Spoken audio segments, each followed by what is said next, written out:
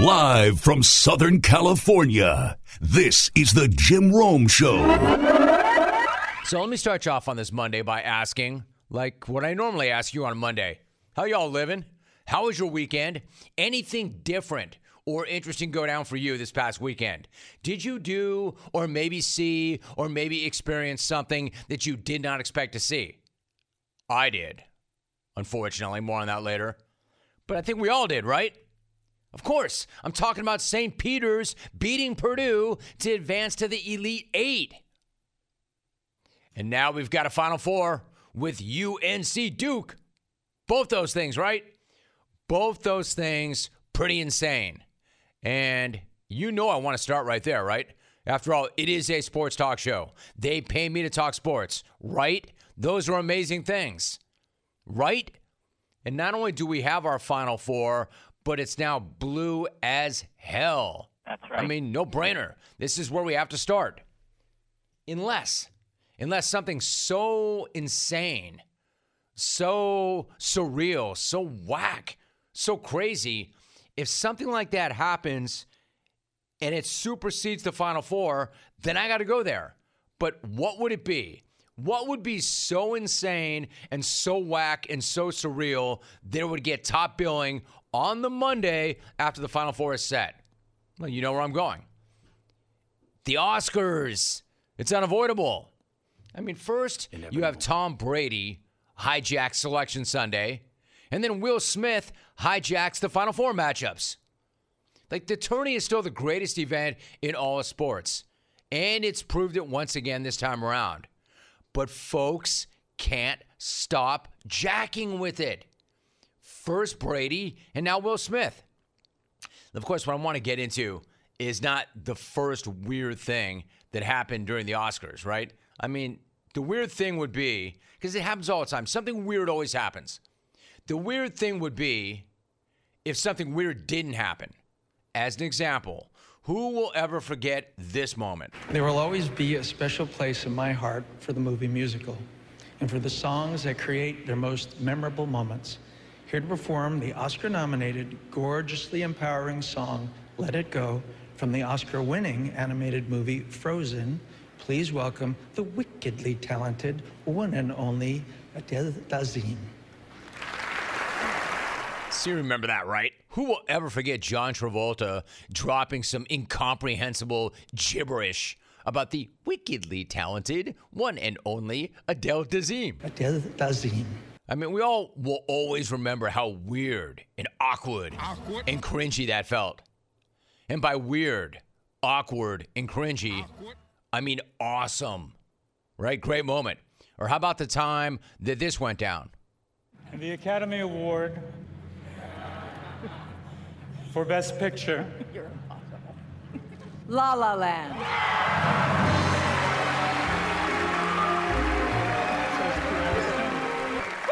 Great, thank you all. Thank you to the Academy. Thank you to Lionsgate. Thank you to our incredible cast and crew. We're all up here right now. We lost, by the way, but you know. Guys, I'm sorry. No, there's a mistake. Moonlight, you guys won Best Picture. Moonlight won. This is not a joke.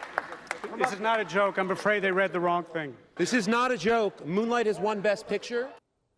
I mean, it may not have been a joke, but it was pretty freaking hilarious. Except to the losers who thought they won. Anyway, crazy moments, right? But they're all getting secretariated by what happened last night. John Travolta and Moonlight are getting absolutely lapped by this. Jada, I love you. G.I. Jane 2, can't wait to see it. All right?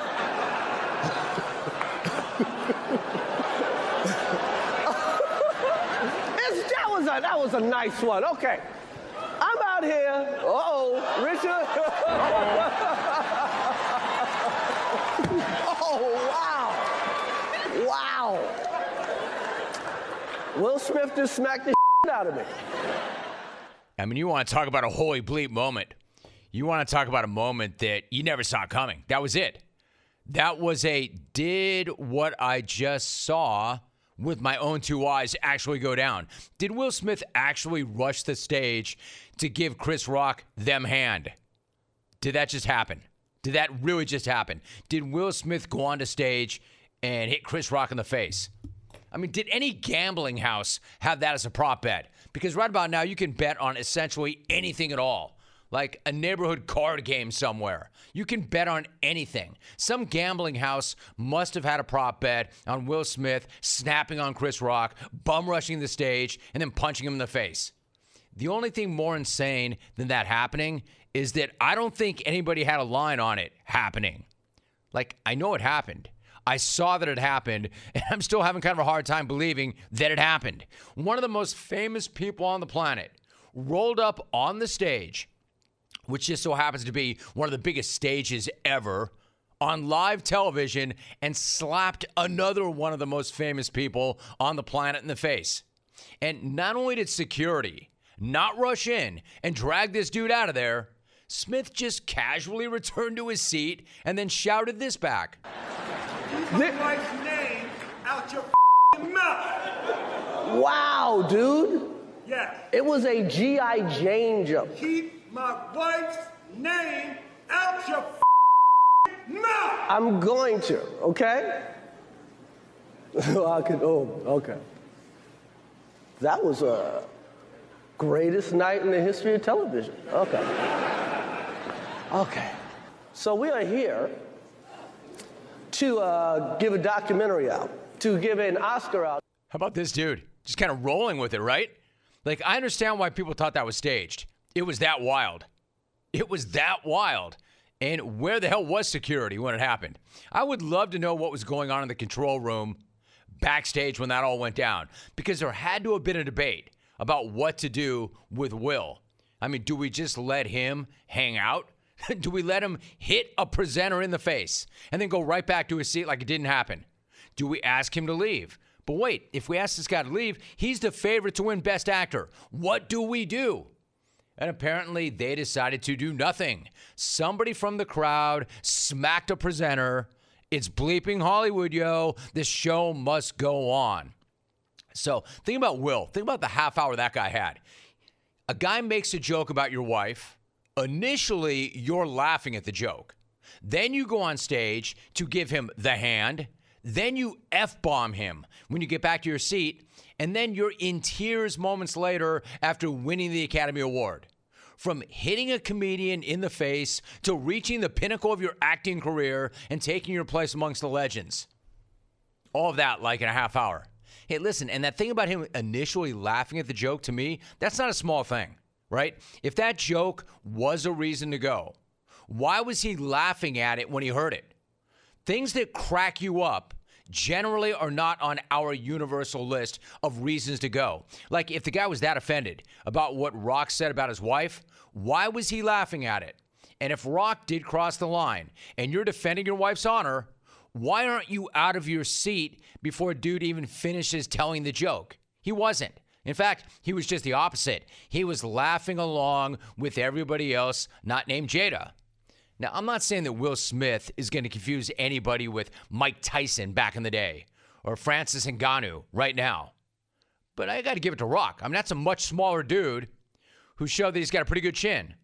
And I'm not saying that Smith has got heavy hands like Gorge Foreman in his prime. But he took a good enough shot, didn't blink, and just kept right on doing the show. It's not the easiest thing to do. Like what's Rock thinking? Screw it. We're going to go right here, right now. Or does the dude take a beat like he did and say, you know what? I'm a pro. They're paying me to do a job. I need to get right fast, and I've got to finish the job. Like, the whole thing was just so wild and surreal. These weren't two randos on a sidewalk. These aren't a couple of drunks in a bar. It wasn't even two guys in the crowd at the Academy Awards. And not only that, but when he accepted the award, he barely referenced the fact the guy that he just smacked on national TV a few minutes earlier, he barely even mentioned that. So he apologized to the Academy and the other nominees, but not Rock. And then he was dropping lines like wanting to be a vessel of love. It's like, I want to be a vessel for love. I want to say thank you to Venus and Serena, I just spit. I hope they didn't see that on TV.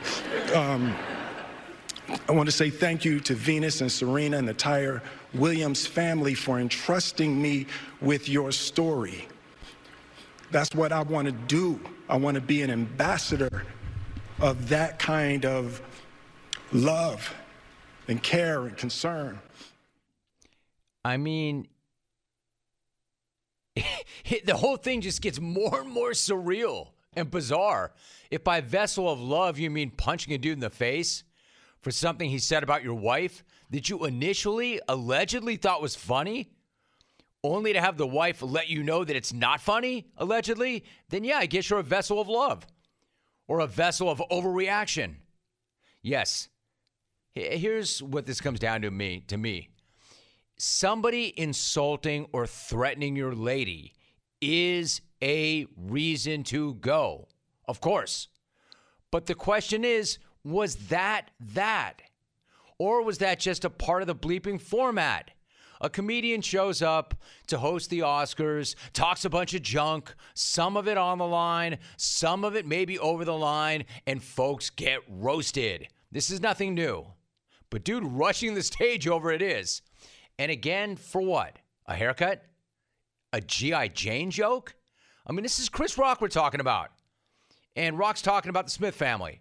I mean, it seems to me, tell me I'm wrong, seems to me there are plenty of things that he could have said that would have merited Will Smith rushing up on stage and knocking him the hell out. But to me, that wasn't one of them.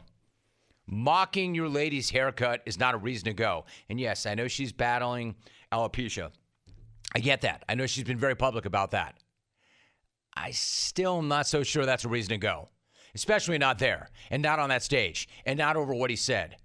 Here's what I think he should have done. Here's how I think he should have handled it. What he should have done is just roll with it because that is the format. And the dude, the dude who delivered that quote insult has a lot more in him than that. That was pretty tame.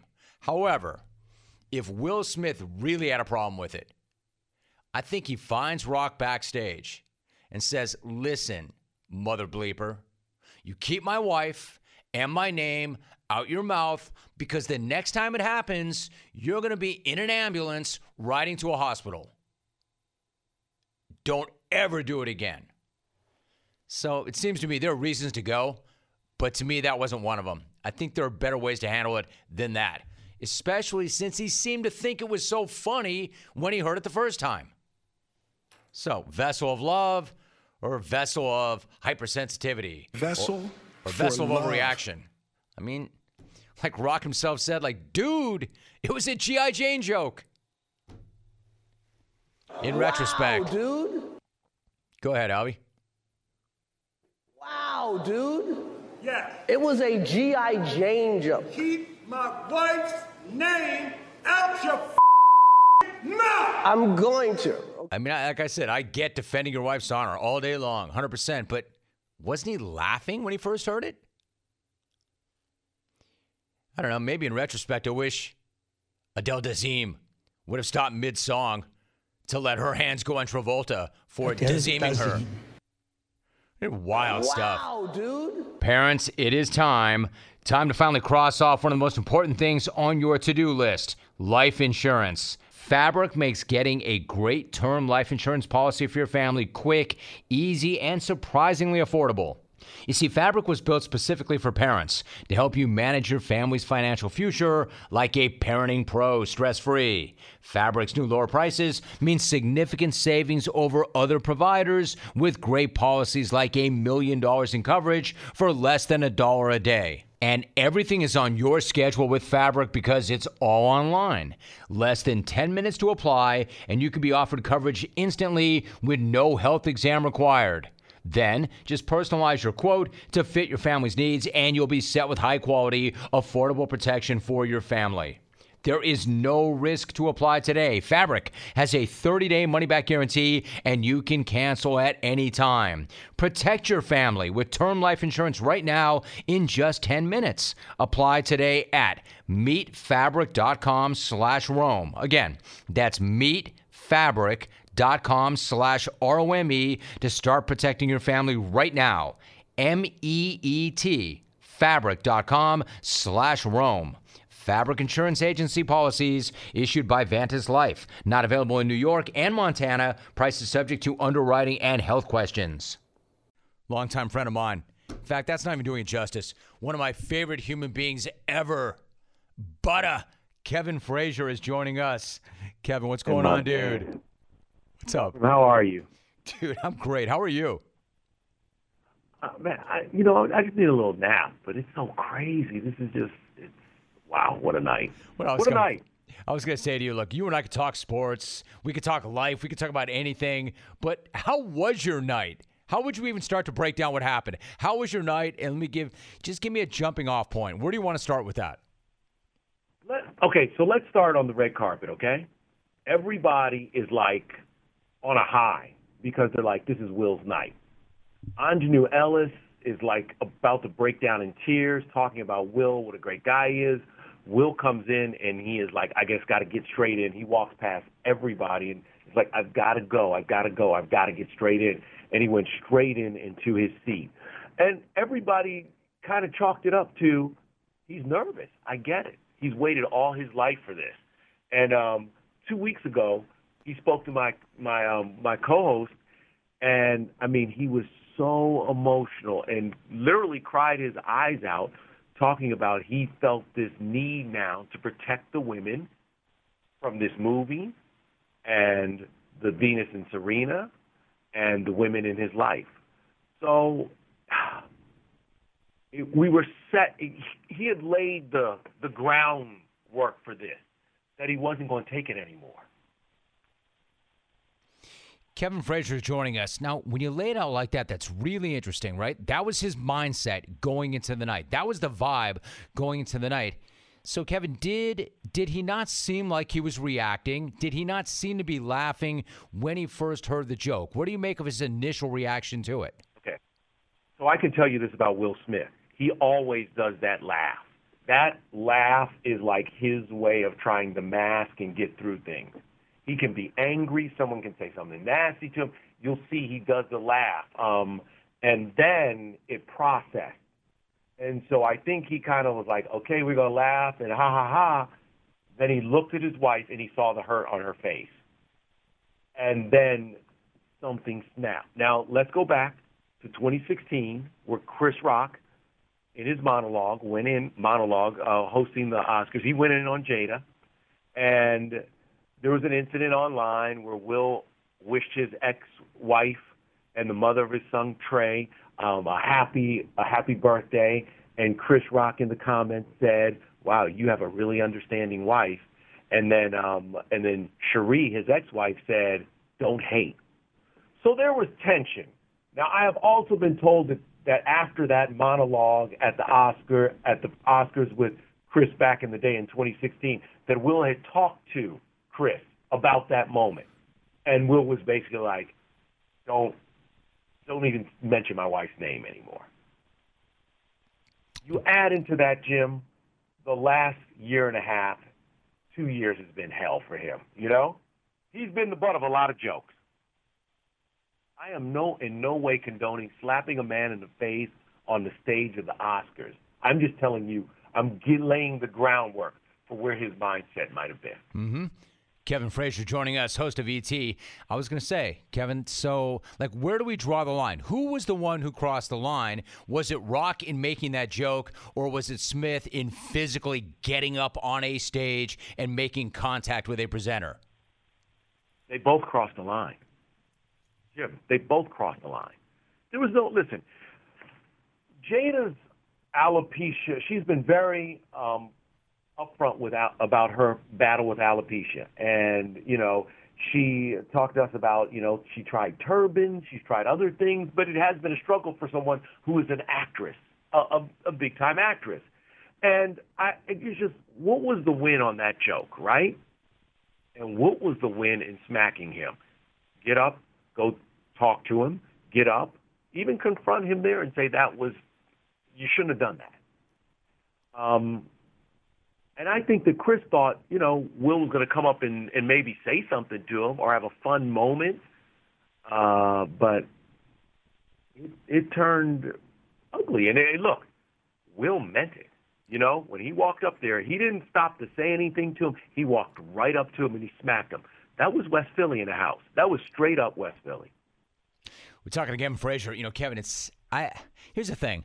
We can argue about who was right, who was wrong, why it happened, how it should have been handled. But the one thing that I'm not going to entertain at all, I'm getting a lot of this, and you can speak to this, is there any part of you at all who thinks that was not legit and that was staged and that these guys are both actors and it was fake to generate buzz? Can you entertain that argument at all on any level? Okay. Not at all, because let me give you a couple of things. Yes. Having seen Will the 2 weeks before that, also in the break when Denzel and Tyler Perry first came over to Will and they tried to talk to him, he was emotional, he was crying. Then when he talked to Bradley Cooper, you can see him wiping tears away. And Chris Rock actually came out to check on him. But I know it's real because Meredith O'Sullivan, who is his longtime publicist, she then came out there and was squatted next to him and was talking to Will, making sure he's okay. And she came again and again in every break to check on him. And as soon as he won the Oscar, the first person that was there was Meredith. She is the great protector of Will. And literally, you could see on Meredith's face when she turned around after she hugged him when he came off the stage as they were going to break, that she had the O face. And it was like she was in damage control and making sure her client, her guy, was going to be okay. We're talking to Kevin Frazier. Kevin, here's something I heard, and this is just something I heard. I don't know if it's true or not, but just speculation. Sure. And I want to get your thoughts on this. I heard that maybe possibly Will told Chris prior to the show, don't do that joke. Don't do that joke. Do you think that that's plausible? And if it happened, do you think that Rock has it in him to do the joke anyway? It's interesting because it goes along with the alopecia thing and that whether, and I have read conflicting reports, okay, because I haven't talked to the guys themselves. And until I talk to the guys themselves or the people directly connected with them, I won't believe everything. Sure. But, Chris, look, it was an ad-libbed, it looked like it was an ad-libbed joke. And I think that, it just wasn't like Will had enough. And I think people see one side of Will Smith, but there's another. There's the dude from West Philly, and I have seen being in his inner circle with his guys who are the nicest people in the world, but when their family circle is threatened, we were in England, in Blackpool, England, for a concert, and I was with Will's older son, Trey, and his business partner. And, his business partner is the nicest man on the planet. And this guy kept, talking to Trey. And I saw his business partner step up, and he grabbed something, and he looked at him like, if you mess with this kid, you're going to have to take me on. And it's a very tight family unit, man. They've been together forever, and they all love each other, and they have each other's back. So this is unfortunate because it's two guys who are icons, and you don't want to see that kind of thing happen with two icons, especially two icons of the African-American community. So Kevin, it is sad. It is a hurtful moment because neither one of them wins. And it took away from so many other great moments. It stole the shine from another Philly guy in Questlove who won for Best Documentary for Summer of Soul right after Will. And nobody watched it because everybody was rewinding or they were in there trying to figure out what the hell was going on. Kevin Frazier joining us. I was going to make that point, too. There were so many great things last night, Kevin, that get overshadowed by this. So to your point, it's too bad to see two icons and legends in the middle of something like this. What do you think it means to both of them going forward? Start with Rock. How do you think that impacts him going forward? Well, Chris Rock is getting ready to go on tour with Kevin Hart. If this thing is not resolved, by the time he goes on tour, and even when he does go on tour, I think he'll address it because that's what he does, which could just, it could pour fuel on the fire because Chris can go like nobody else. And so I'm very interested to see if they squash this or what happens, but I know Chris will have to mention it, and I know Kevin Hart will mention it. So that's one side of it. For Will, this is something he really, this Oscar was such a moment for him. But you also notice a shift in his life where he's like, I want to be as authentic and as open and honest about everything. And the thing about protecting the people in his circle, he cried his eyes out telling Nichelle about it, literally. And this was, 2 weeks ahead of time. He cried his eyes out, and he said, that he just feels like he has this mission now. So what do you think that means? Like, for instance, that it was going to it's the biggest night. It's the biggest night of his career, obviously, and you set that up beautifully, Kevin. You could tell that this is his mindset. This is how deeply he feels about this. So how do you think this will impact him and his image going forward? It depends on how he does the PR. I think that eventually we'll sit down and talk about it. I'm not sure if he goes to the red table with his wife, whether he sits down to do an interview with someone, but I do believe, or maybe he'll address it online, on his own social media. But I do believe that will address it, and it'll be very interesting because that can signal where he goes forward. And also, keep this in mind. There are a handful of people who things happen, and they can move forward. I do believe Will Smith is one of those people. So how do you, it's early in the day still, you had a long, long night. Any idea how you plan on covering and unpacking all of this on E.T.?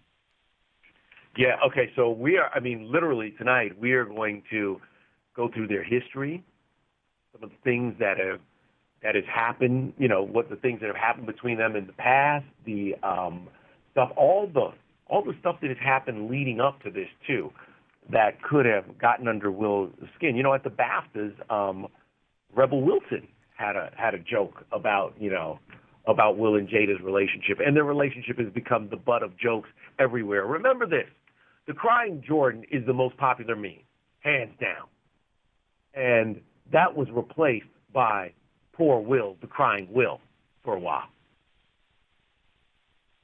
After a while, there's only so much you can take. So we will walk you down this path and show you, all the things that led up to that night, last night, and all the things that were going on there that night in the venue, and all the people and their reactions. Jim, the reactions in the room were almost as crazy as what happened on the stage. Tell me, what was that like? Look at the Nicole Kidman one is online everywhere. But besides that, you see everyone automatically pull out their phones. They're texting. They're talking to each other. People are like, oh, shit, what just happened? Because no one could understand what happened. Inside, everybody thought it was a skit until Will started yelling. When Will started yelling, everybody's like, oh, my God, this is real. What? This is real. And so everybody was freaking out. Tiffany Haddish, she came down. She was talking to Jada, whispering in her ear. Those two are very close because, along with Regina Hall, they did Girls Trip with Queen Latifah, who was also there in the audience. So the factions immediately divided up. Maya Rudolph, visibly upset. She's very close to Chris Rock. So you had the people who were watching this and, were on different sides, and they were like, what in the hell is going on?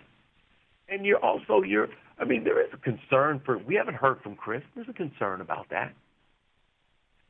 Kevin, do you think that and I'm going to let you go in a minute. I'm so glad to have you on. Thanks so much for doing this. Do you think that when Will got up there and he had that apology, effectively he apologized to everybody except Chris Rock, did he owe him an apology? Should he have mentioned him in the apology?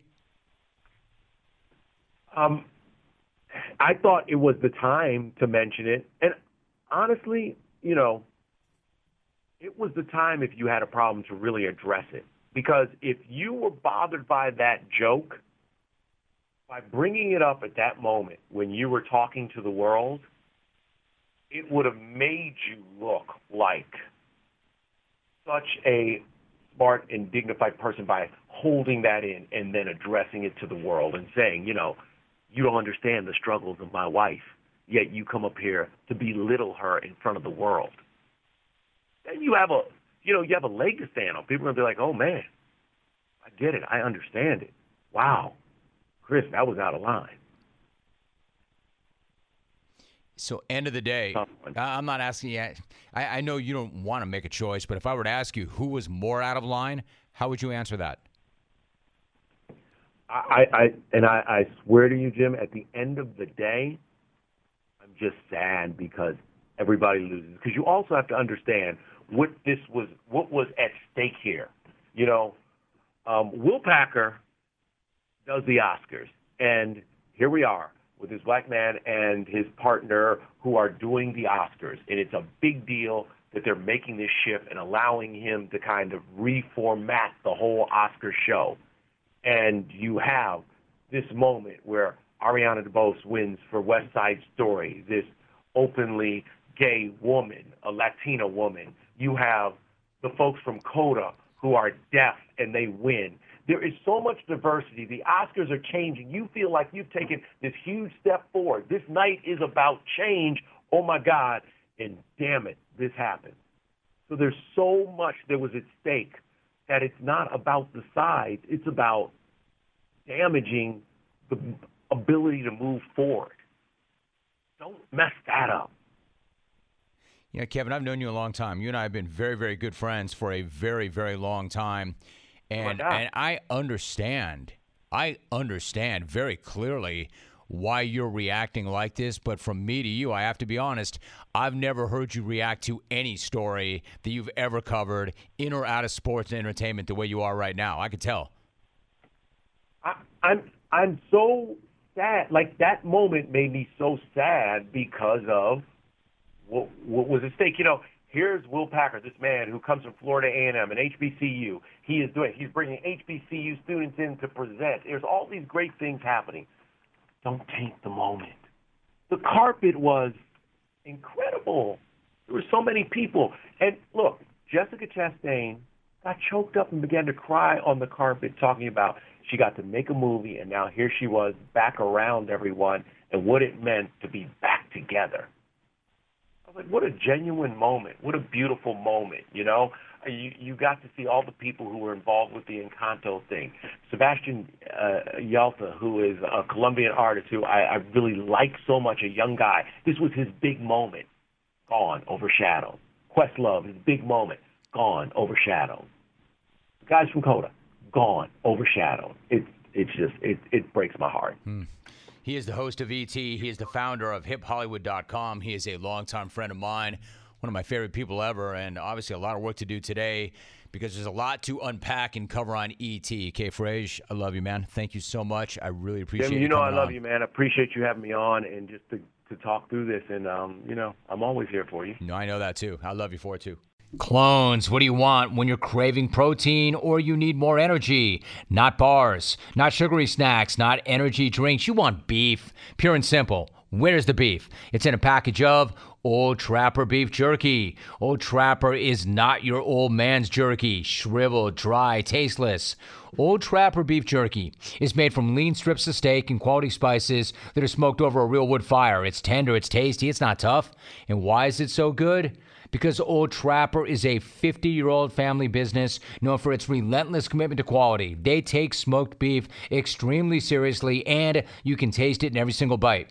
Old Trapper is packed with protein. It comes in 4 amazing flavors to satisfy all your cravings.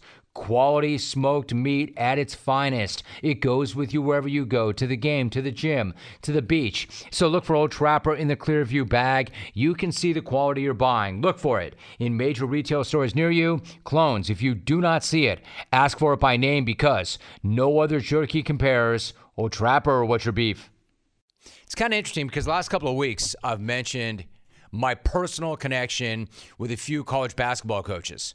on a few different occasions. And I mentioned that not to name drop or flex, but in terms of gambling and how I'll sometimes bet a guy that I'm personally connected to, even if my heart of hearts tells me it's not a good matchup. But also for decades now, we have busted our ass to jam as many college basketball coaches on or before March, and especially during the tournament, to give you as much insight and storylines as possible. It's kind of part of the show's history.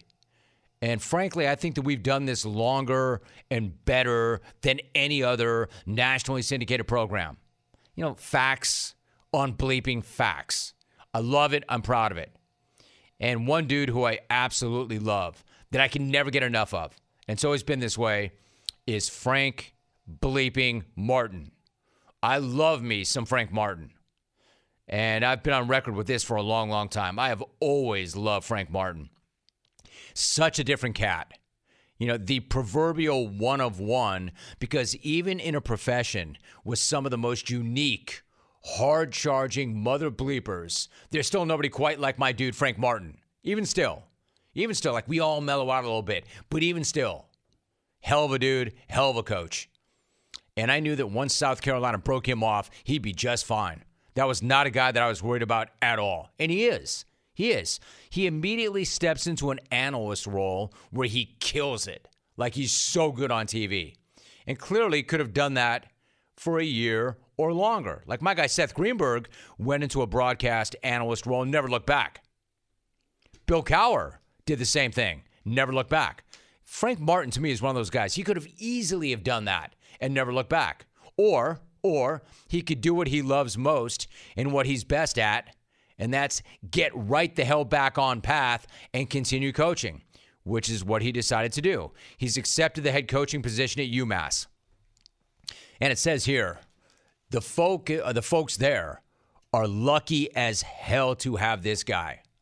Best hire that school has made since John Calipari back in the day, when John and his crew was pooping in nationally ranked teams' ice cream on the regular back in the 90s. And then no sooner than my guy had accepted that offer, my guy Frank Martin, he started doing Frank Martin things, namely fighting the hell back and straight up clowning and schooling fools and morons who thought they could try him on social. Like, I'm talking about this dude just reaching for his phone and thumbing the hell out of trolls one at a time, especially the Atlantic 10 St. Bonaventure trolls. They came at Frank. The Bonnies wanted him for some reason. They came at him early and often, and it did not go well for those who did. One fan welcomed Frank to the A10 conference as a, quote, sacrificial lamb. That fan also let him know he's excited for 2 wins a year and mocked UMass for not hiring Bonnie's head coach and Massachusetts native Mark Schmidt. Frank, though, just getting loose, warming up, shot right back with, quote, I appreciate the welcome. Obviously, you don't know me very well. I mean, that's good. He's just warming up now, but that's good. That's good. And obviously, you don't know Frank very well, because no win against a Frank Martin team is ever easy. So another troll came at Frank and asked him how much of a, quote, haircut it took for him to get that job over Schmidt. To which Frank counterpunched with, quote, I don't have hair. Therefore, I don't need a haircut. Let's have some fun. End of tweet. Now it's getting good. Let's have some fun, he says. So, of course, this right here is still not exactly Will Smith rushing the stage to get to Chris Rock over a hair joke, but a good enough chin check from the OG that is Frank. Dude is getting loose. He's setting the tone. And I love, quote, let's have some fun. Because as we know, when Frank says, let's have some fun, we're about to have some fun. The guy on the receiving end's not going to have much fun, but the rest of us are. Frank always has more gas to share if you want to keep trying him and keep coming at him. And literally, I guess, because some dude named Michael Cobbs tried to get funny with Frank's name. And by funny, I mean he tried to come with about the worst joke ever. I mean a line so bad, the dumbest clone ever would not consider bringing this idiocy around here. Think for a minute. If I were to ask you the question, who is the dumbest clone ever? Think about that for a minute. Go ahead, think about that and vote. Think of the dumbest clone that you know, whoever that person is. Even that person would not have tried what this dude just stepped to Frank Martin with on social. All right, before I read this, think of the dumbest clone ever. And then think of that clone, he or she would try this. At mcobbs901 tweeted, and I quote, Frank Martin, more like Frank Fartin, because UMass stinks, at Coach F. Martin. I mean, honestly, and I don't know why this is, every time I think about that tweet or I read that tweet, I crack up. Maybe it's because I'm going on 2 hours sleep. I don't even know why. Actually, it's not that, because when I first saw it, it was after one of our worst days ever at the track. And I was on the airplane, and I couldn't stop laughing. Because it's funny. It might be the single most juvenile thing I've ever heard or seen from a middle-aged person in my life. A Frank Fartin joke. I mean, for real. Are you 5? Frank Fartin. And then he had to chase it with an explanation. Frank Fartin. Because UMass stinks. Hey, bro. Good thing you chased it with that, Cobbs. Or we might not have gotten that reference, right? Oh, no, we got it, Cobbs. We got it all right. Yo, Cobber, we got it. A Frank Fartin joke. Bro, fail clown guy thinks you need to work on your material. Fail clown. I mean, I flew to New Mexico for the biggest race in several years, and it could not have gone any worse, man. It was depressing. It was sad for everybody involved. Yet I'm on the airplane reading this, licking my wounds, telling myself that a setback always sets up a much bigger comeback. You man the hell up, man. It was a real funny side story, too. When I was at the race, I ran into none other than Alex Bregman's dad, who's really big in the business down there. And I told him that one of my favorite things ever in sports was him teaching his kid TTFU. TTFU. And his dad's great. His dad's awesome. He's like, yeah, and by the way, Rome, I taught it to his sister also. So I'm on the airplane, toughen the bleep up about how we got beat down. And then I see this Frank Fartin exchange. And immediately I'm feeling better. Immediately, I almost forgot why I was hurting in the first place. This dude's all up in his phone and telling his crew, I got this. Yo, I got this. Let me take it from here. Some old fool is about to get smoked. Get the hell out of my way so I can do what I do. Only to see that same guy go at the legend with a Frank Fartin joke. Like, I literally can't stop laughing. And not because of how funny it is, but how lame it is. Like, maybe the lamest joke in the history of Twitter. But the best part is, instead of just letting it go, Frank wanted to, quote, have more fun. Let's have some fun. So he goes full-on legend in promising to go full-on Tim Jomsula on this cat when he meets him. Check out Frank's clapback on the Frank Fartin dude. His response was, and I quote, I'll make sure I share one with you the day I meet you. End quote. Straight gas, homie. Straight cash, homie. Straight gas, homie. Straight cash, homie. Now that's funny, Cobbs. This dude is the absolute best. And Cobbs, you are the worst, man. For real. A Final Four, multiple Coach of the Year, extremely well-respected guy, promised to polter this cat if he ever runs into him. This isn't Parody Larry and Lance in Topeka ripping fart jokes back and forth. Although I'm sure Cobbs would fall into that category with those two boneheads. This is Frank Martin telling one of the opponent's fan bases he's going to blast a few baking brownies on him when they meet someday. I mean, how do you get better than that? How do you get better than Frank Martin? Hey, any more of you Bonnie loyalists want to try my guy? I know the one dude said it was the 2 easy wins each year. Now that Frank is coaching the Minutemen, he and his fan base just took 3 straight L's. And Frank Farton is standing over all of you outside his club after he just curb stomped all of you. Bonnie fans, stop. One of you best pick Cobbs up off the ground and get. Because this fight ended a long time ago, and Frank Farton hasn't even stepped foot on the hardwood yet before he wrecked you. This is all over. This is not over. I'll tell you what. Can somebody get Cobbs on the phone so I can hire this cat? Comedic genius does not come around very often. My man Cobbs, he's like Adam McKay, Tina Fey, and Seth MacFarlane all rolled into one. He's Woody Allen minus the perv. People are worried that the U.S. has fallen into a recession. My man Cobbs is here to save the day. All Cobbs has to do is open up a storefront, or not even that, like sell it out of the back of his trunk or out of his garage. All he has to do is just slap Frank Farton on a T-shirt. There's no way stores could keep up with that demand.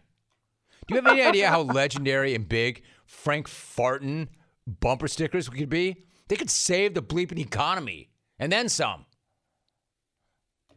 Frank Farton because UMass stinks? That's not like an 8-year-old who said that. It's just like some middle-aged dude on Twitter. What else you got? What else you got, dude? Let me guess. Jay Wrong? Ed Not Cooley? Shaka Dumb? You know why? Because he's not smart. Ed Not Cooley. You know why? He's not cool. Yeah. Jay Wrong. You know why? He's not right. Cobbs, my man, you are the American hero that we do not deserve.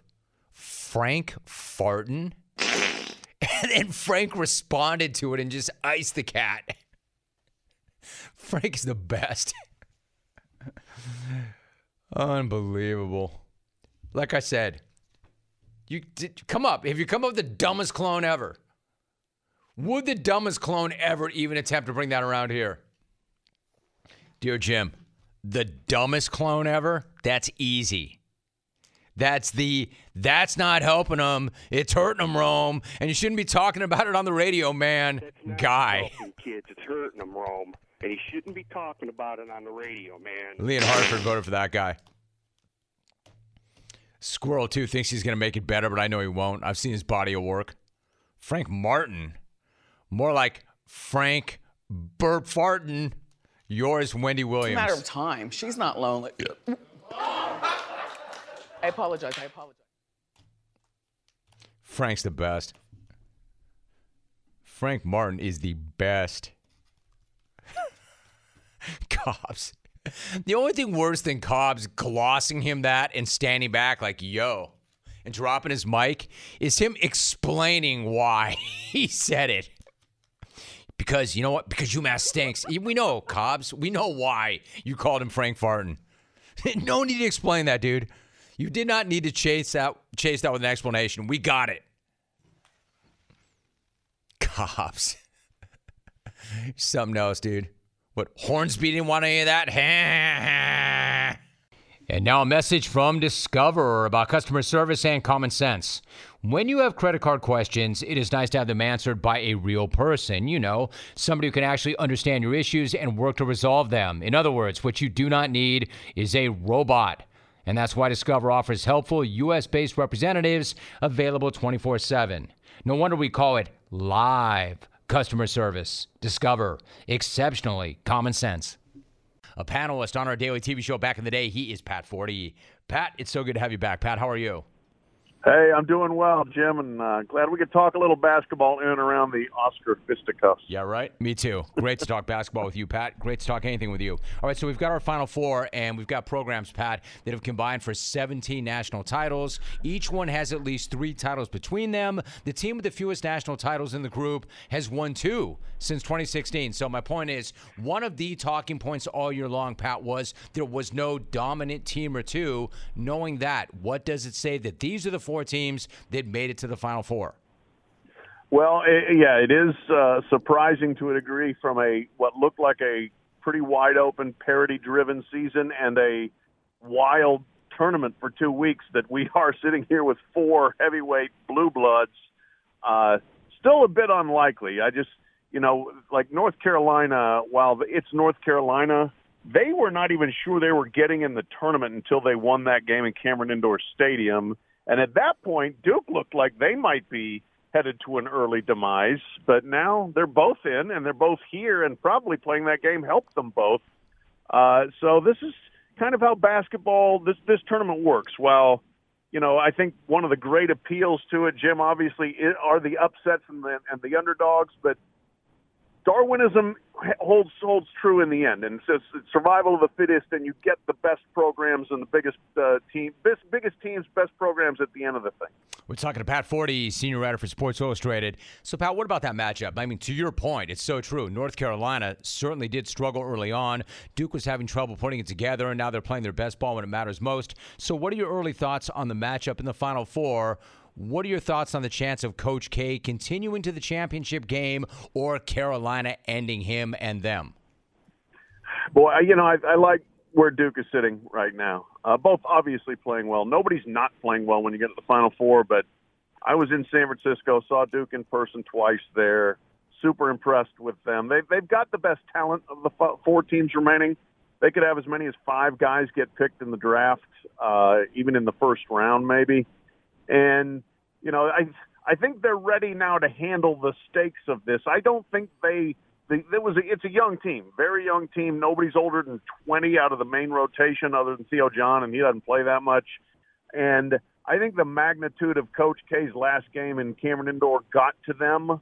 And now I think they're ready to put it back at North Carolina after that game. And I think they're ready for what will be one of arguably the biggest national semifinals we've ever seen. I mean, scope, storylines, it's got it all. We're talking to Pat Forty. It's incredible, really. Like, one thought about North Carolina, Pat, it was not that long ago that they were struggling and they were getting blown out by 20 at home by Duke. What changed for them over the last month and a half?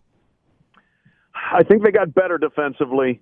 They certainly, I think, have gotten a little bit tougher and more resilient. That was a team that when things started going wrong, they went way wrong. As you said, they were blown out by Duke. They were blown out by Miami. They were blown out, I believe, by Virginia Tech.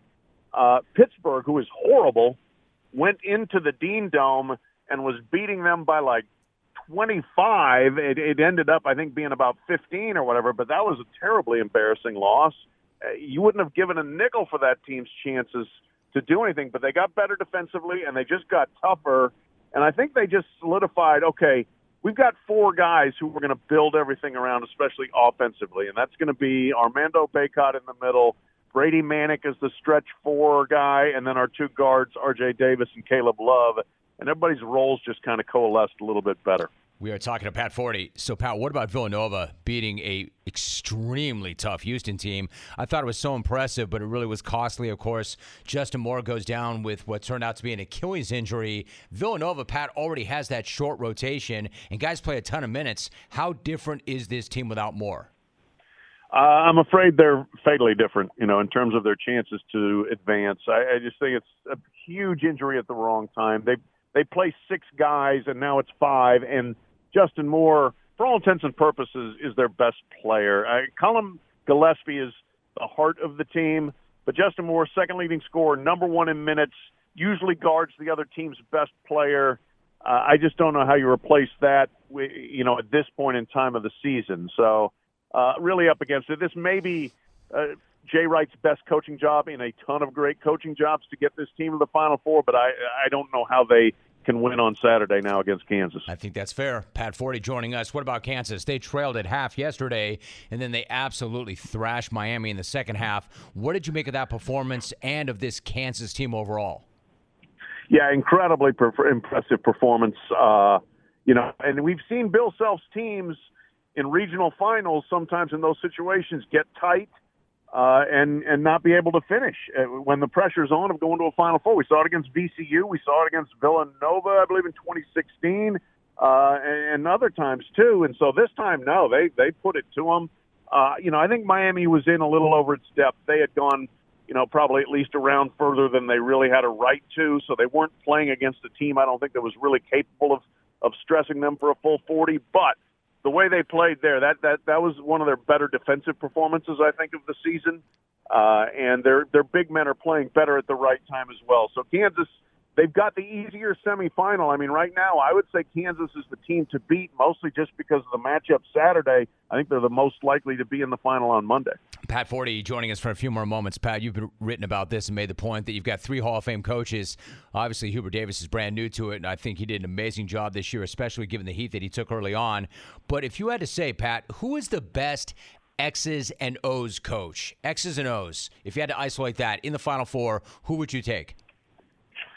Oh, boy. I think you can make a case for all 3 of the Hall of Famers for that. I mean, what Krzyzewski did in San Francisco, implementing zone defense at particular points against both Texas Tech and in the regional final, I thought was against Arkansas, really deft and made some key decisions as far as personnel and who was going to play at various points. But Bill Self is a great tactician in game. It's inbounds, out of bounds plays, out of timeouts, that sort of thing. And then Jay Wright finds ways to create matchups that he wants and to isolate players who can score. So all 3 of those guys have different specialties, I guess you would say. In terms of who's going to actually coach the game, I think Bill Self might be the best of those 3. Pat Forty, my guest. So, Pat, really quickly, as somebody who has covered college basketball for a long, long time, I mean, you've seen essentially everything there is to see. How would you sum up, then, what you saw from St. Peter's? It was incredible. I mean, one of the great runs, really arguably the best Cinderella run we've ever seen. No 15 seeds ever gone that far. And, given the stature of St. Peter's program and, the budget size and everything that they are fighting against in terms of competing on a national scale, that was just incredible. And to beat Kentucky, incredible. To beat Purdue, incredible. Just to be in those games and to win them, that's about as good as it gets. And Shaheen Holloway's going to get everything he deserves and, probably going to be the coach at Seton Hall and get a great contract and go back to his alma mater there. But what a great thing for that school to have had that run. And no, it's not going to probably change the overall trajectory of the university or the basketball program.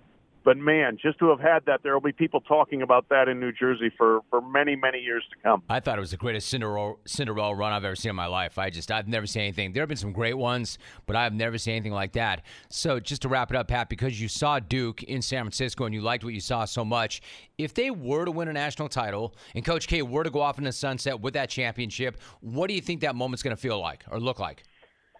I think it's going to be just an overwhelming a moment in terms of emotion and, support and everything. It will remind me, I think, a little bit of when Tiger Woods won the Masters at age 43, where it's like this late career validation and really a softening, I think, of how some of the public looks at Mike Krzyzewski and at Duke, and same way with Tiger. There were plenty of people that hated Tiger, and there still are, but there were still man, look at this. This is an amazing thing at his age to do this. And I think if Mike Krzyzewski at age 75, he would be the oldest coach to win a national title by 7 years.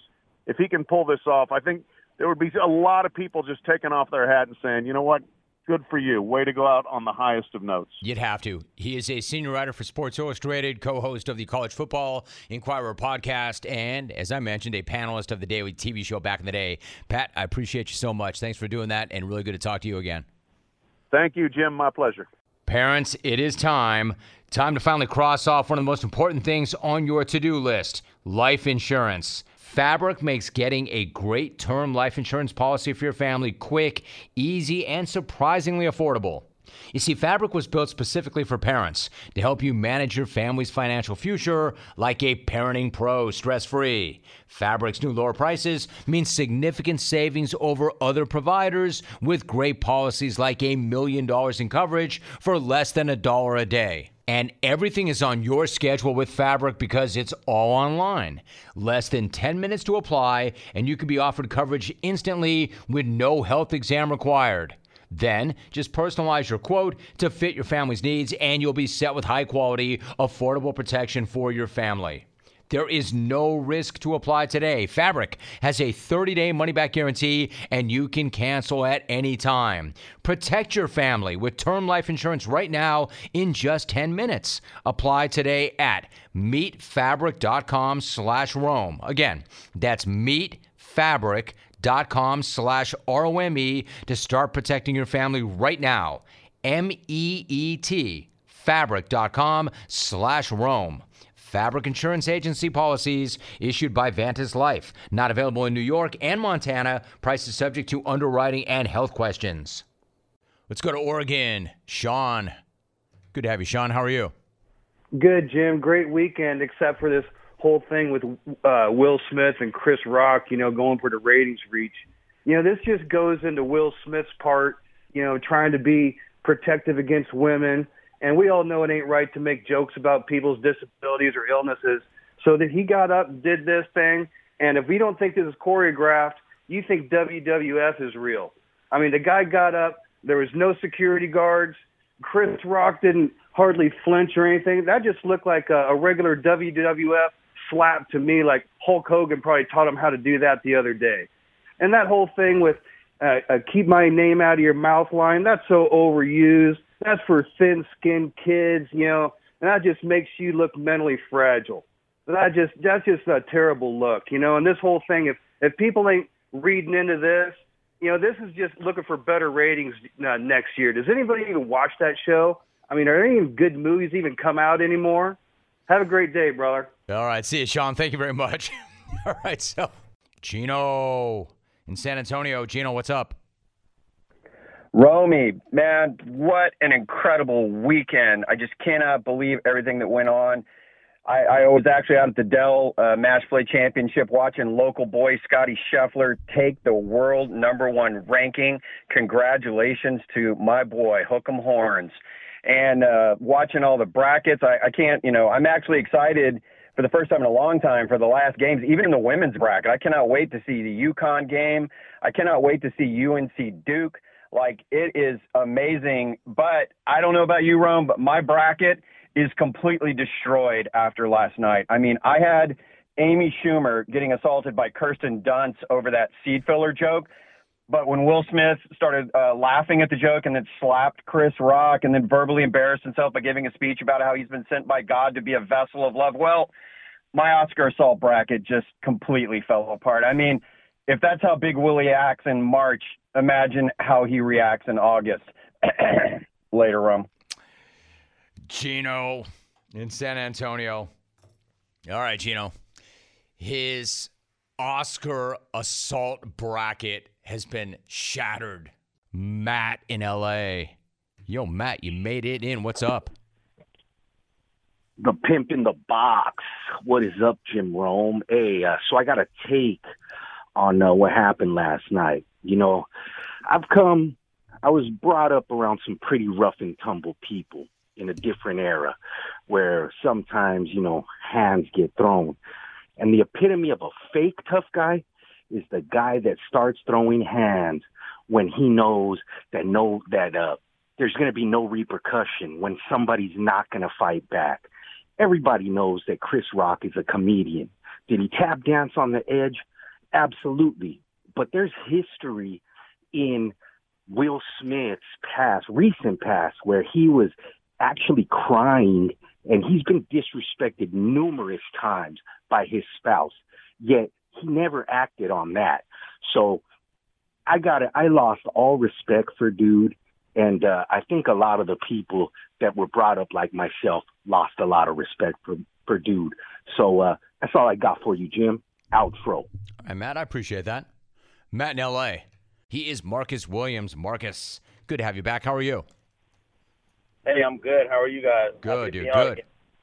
It's good to have you. So let me ask you, I got to know about free agency. If you were to go back, you spent your first 5 years with the Saints. You had a great thing going there. So what was it like to go into free agency? Were you excited? Were you nervous? Was it something else? Like, what's that like, that whole process?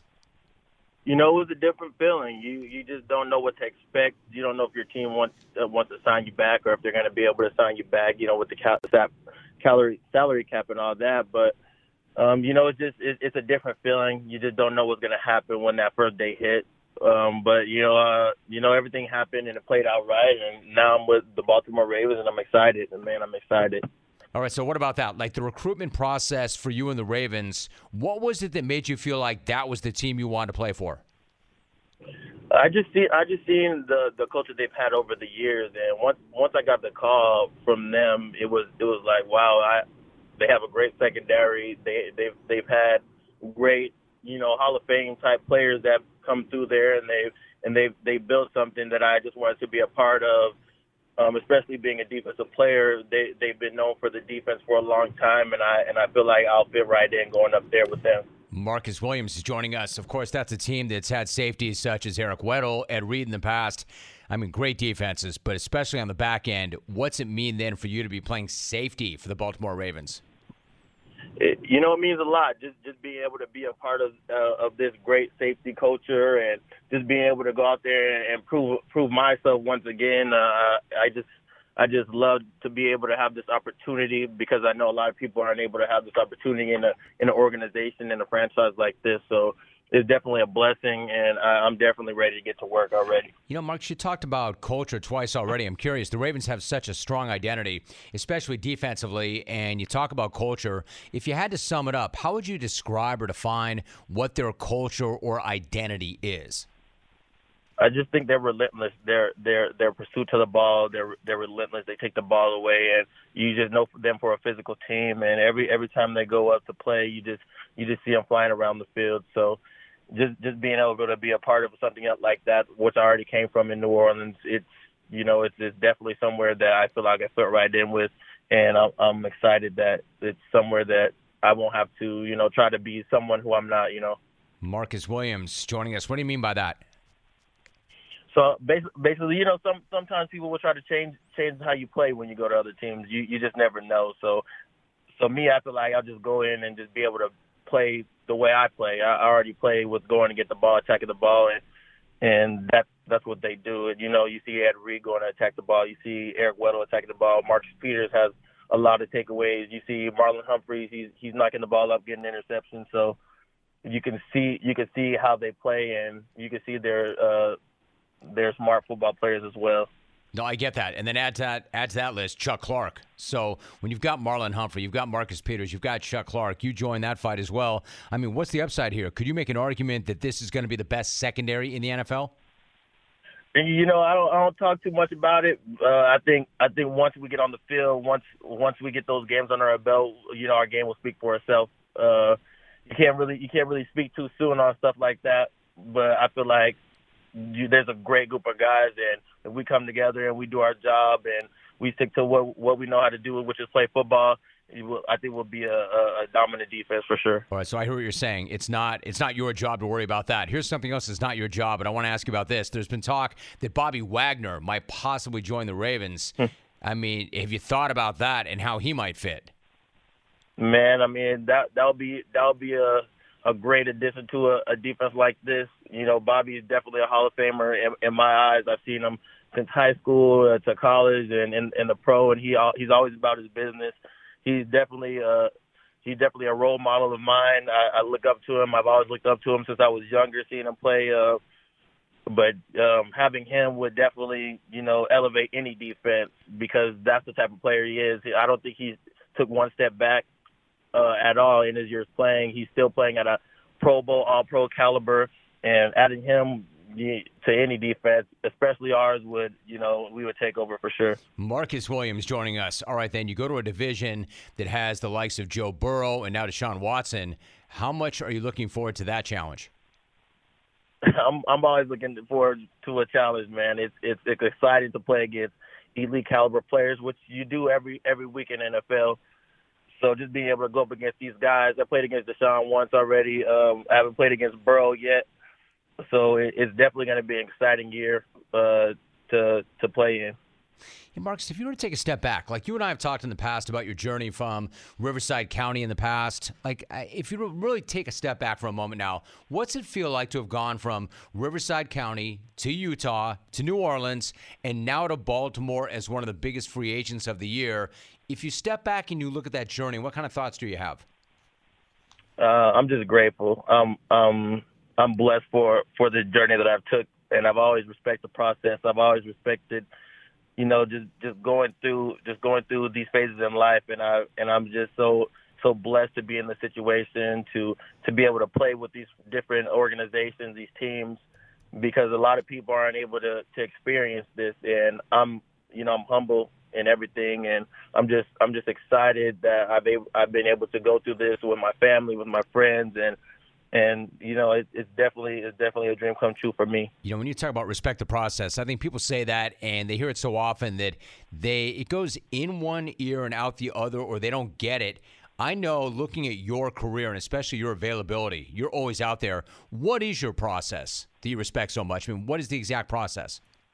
Man, I really don't take much time off with this process. I know sports don't last long, so you have to take advantage of each day, each opportunity. I just got out of the weight room and off the field, and I'm just always in my process because there's time to rest and there's time to recover it, but there's not a lot of time when you're going to go play. So I need to make sure that I'm ready, I'm available, have my body right. Be available. Like, that availability is definitely very important. Just because you don't want to let your team down. You don't want to go out the game, especially if you're a valuable asset. So I make sure that I'm prepared for every occasion. I'm going to work my butt off. I'm going to watch film. I watch film at least 3 times a week already while it's the off season, and that's not because I'm going to a new team, but that's what I've always done to make sure I have one step ahead of my opponent. So that process, you go in, you take care of your body, you're recovering, you eat right. That's what I do in the off season, in season, just so I'm ready for, this short career that all pro athletes have, Dude, that is such a great response. So what about what you eat? What's your approach to nutrition? How do you approach that? What do you do for fuel? I eat a lot of fish, chicken, and a lot of turkey, and not too much red meat that much. A lot of vegetables. It's just I just have a balanced diet, really. The salmon and the potatoes and all that stuff to make sure I keep on my weight, because this is a physical sport, so you have to keep that weight on, and it's sometimes you want to get out of it, which I do. I'm not going to be healthy every single day, but I do make sure that I'm eating right so that my body is able and ready for every single day to go out there and work out, to train, and to perform when it comes to Sundays. Yeah, dude, you're a Ferrari. You got to be careful what you put in that tank. One last thought. Now, it sounds to me like you are doing mostly football-related things, but if you want to give yourself a little bit of a break, I know you like to step away and play a little Call of Duty. Now, you posted a video of yourself playing Call of Duty, and somebody on Twitter called you out for being a camper. This is always such a controversy. What is your reaction when you hear that? Are you a camper? No, I have a lot of clips that haven't been posted yet, but I'm not always camping. Maybe that clip was a camper, and that probably was my other trainer who called me a camper. Actually, that's probably my trainer who said that, really, and it's funny. But no, I'm actually really good at Call of Duty. I go out there, I'll probably play when I get home, actually, but I'm really good. I stream on Twitch. At Baby Magic 32, if people want to come watch me. It is I'm actually pretty good at it. All right, I like it. The 42nd pick overall in 2017 out of Utah, signed that 5-year contract with the Ravens earlier this month. A new opportunity, and that is a pretty fierce-looking safety or secondary. Marcus, appreciate you. Great to have you on the show again, man. Thanks so much. Man, thank you for having me on again. Good night now.